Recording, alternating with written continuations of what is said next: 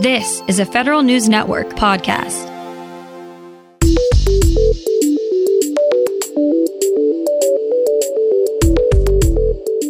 Coming up on today's Federal Newscast, civil rights groups are now taking the Trump administration to court for a recent executive order. Agencies are becoming more open to long-distance relationships. And the SBA's Inspector General is examining how the agency is distributing business loans during the pandemic. These stories and more in today's Federal Newscast.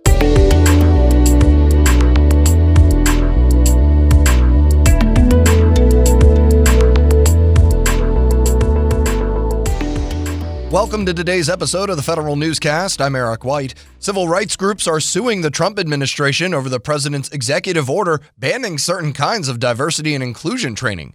The NAACP Legal Defense Fund, National Urban League, and the National Fair Housing Alliance filed suit in federal district court. They argue the executive order limits First Amendment rights on them and current and prospective federal contractors and grant recipients. They also say the EO provides no objective way to determine what activities are permitted or prohibited. Federal employee unions are trying every trick in the book to block the president's latest executive order. More from Federal News Network's Nicola Grisco. Employee groups are asking for help from Democratic appropriators. They want Congress to write language into the next continuing resolution or omnibus budget package that would block implementation of the president's Schedule F executive order. They say the EO is an attempt to burrow political appointees into the career federal workforce. House Democrats introduced new standalone legislation earlier this week that would nullify the executive order. Nicola Grisco, Federal News Network. House Armed Services Committee Chairman Adam Smith says if Democrats take the White House, they may change the Defense Department's national defense strategy. Currently, the strategy focuses on fighting two great power competition wars with China and Russia. Smith said the assumption of two simultaneous Cold Wars is expensive, and he doesn't buy the idea that the U.S. has the means to overpower both China and Russia in direct conflict. A new bill aims to help prepare American workers for emerging tech jobs and persuade contractors to keep those jobs here. California Congressman Ro Khanna calls his bill the 21st Century Jobs Act and says it creates a federal institute of technology with approximately 30 locations nationwide. It also allocates $900 billion in research and development for emerging technologies like advanced manufacturing, synthetic biology, artificial intelligence, biotechnology, and cybersecurity. The bill also funds STEM education and includes tax incentives to federal contractors who locate part of their workforce in rural or untapped parts of the U.S. The SANS Institute is launching its largest public service effort to date. It wants to encourage more students to join the cybersecurity field. Cyber Start America will let about 100,000 U.S. high school students play a cybersecurity game where they solve realistic challenges while playing the role of a cyber protection agent. The game will run through the end of February, and students who complete at least 20% of the challenges will be eligible to enter a scholarship round where $2 million will be available to help pay for college.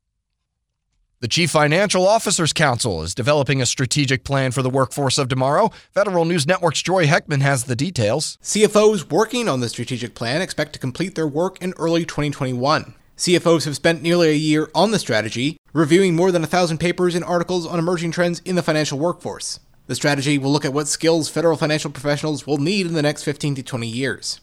This year is the 30th anniversary of the CFO Act, and several good government groups have marked the occasion with reports looking at how emerging technology has reshaped this line of work. Jory Heckman, Federal News Network. Some agencies say they're advertising or considering fully remote positions now. Customs and Border Protection and Immigration and Customs Enforcement say they're open to hiring new employees who live and work far away from their physical office buildings. The National Nuclear Security Administration is making similar arrangements. Agencies say fully remote arrangements have opened new recruitment possibilities and broadened their talent pools. It's also allowed agency supervisors to focus more on managing tangible performance outcomes. The Army had to completely rethink recruiting with coronavirus this year, but it still managed to meet some of its goals. Federal News Network's Scott Maucione reports. The Army was supposed to grow to 485,000 active duty soldiers this year. It hit that benchmark, but it also lowered its standard for how many recruits it would bring in. The service originally wanted to ink contracts with 65,000 new soldiers. It revised that to 62,150 and met that goal by the October 1st deadline. A high retention rate helped the Army meet its end strength. However, the lower than expected number of recruits, mixed with the continuing effects of coronavirus, means the service may be digging itself out of a hole for 2021. Scott Maucione, Federal News Network. An allegation of whistleblower retaliation by the U.S. Geological Survey Director has merit, according to the Interior Department's Inspector General's office. The claim was brought against Director James Riley by a USGS employee who filed a complaint about the director's conduct and says they were reassigned as a result. The employee said they did not request the reassignment, were not notified beforehand, and that their new position had different responsibilities and working conditions. The OIG likewise determined the reassignment resembled whistleblower retaliation and referred the matter to the Secretary of Interior's office. The Small Business Administration's Inspector General raises red flags over $78 billion in economic injury disaster loans during the coronavirus pandemic. The IG found SBA approved nearly $63 billion in EIDL loans where the same IP addresses, email addresses, bank accounts, and business names were used to apply for multiple loans. The agency also approved $14 billion in loans that went into different bank accounts than what was listed on the loan applications. SBA since July approved more than 14 million EIDL loans worth nearly $170 billion. Quietly, the government has a new federal chief information security officer. Here's Federal News Network's Jason Miller with more. Without any fanfare or official announcement, Camilo Sandoval has been named the new federal chief information security officer. Sandoval has been an advisor in the federal CIO's office for the last several months and was rumored to be moving into the federal CISO role. Neither OMB or the White House announced the appointment, but the CIO Council's website now lists Sandoval as the federal CISO. OMB confirmed to Federal News Network that earlier this month, Sandoval officially replaced Grant Schneider, who left at the end of August to join the private sector. Jason Miller, Federal News Network. And the General Services Administration has a new general counsel. We get those details from Federal News Network's Tom Temin. Trent Benishek joined GSA as general counsel yesterday. He moves over from the White House, where he was special assistant and associate counsel to the president. There, he oversaw a variety of topics, including the Federal Advisory Committees, the Ethics in Government Act, and the Freedom of Information Act. Earlier, Benishek worked at the law firm Gibson, Dunn & Crutcher. At GSA, Benishek will also be the designated ethics official. He replaces Jack St. John, who departed 2 weeks ago. I'm Tom Temin. You can find more information about these stories at federalnewsnetwork.com. Search Federal Newscast, subscribe to the Federal Newscast on Podcast One or Apple Podcasts, and stay up to date on your agency's response to the coronavirus with our coronavirus resource page. I'm Eric White.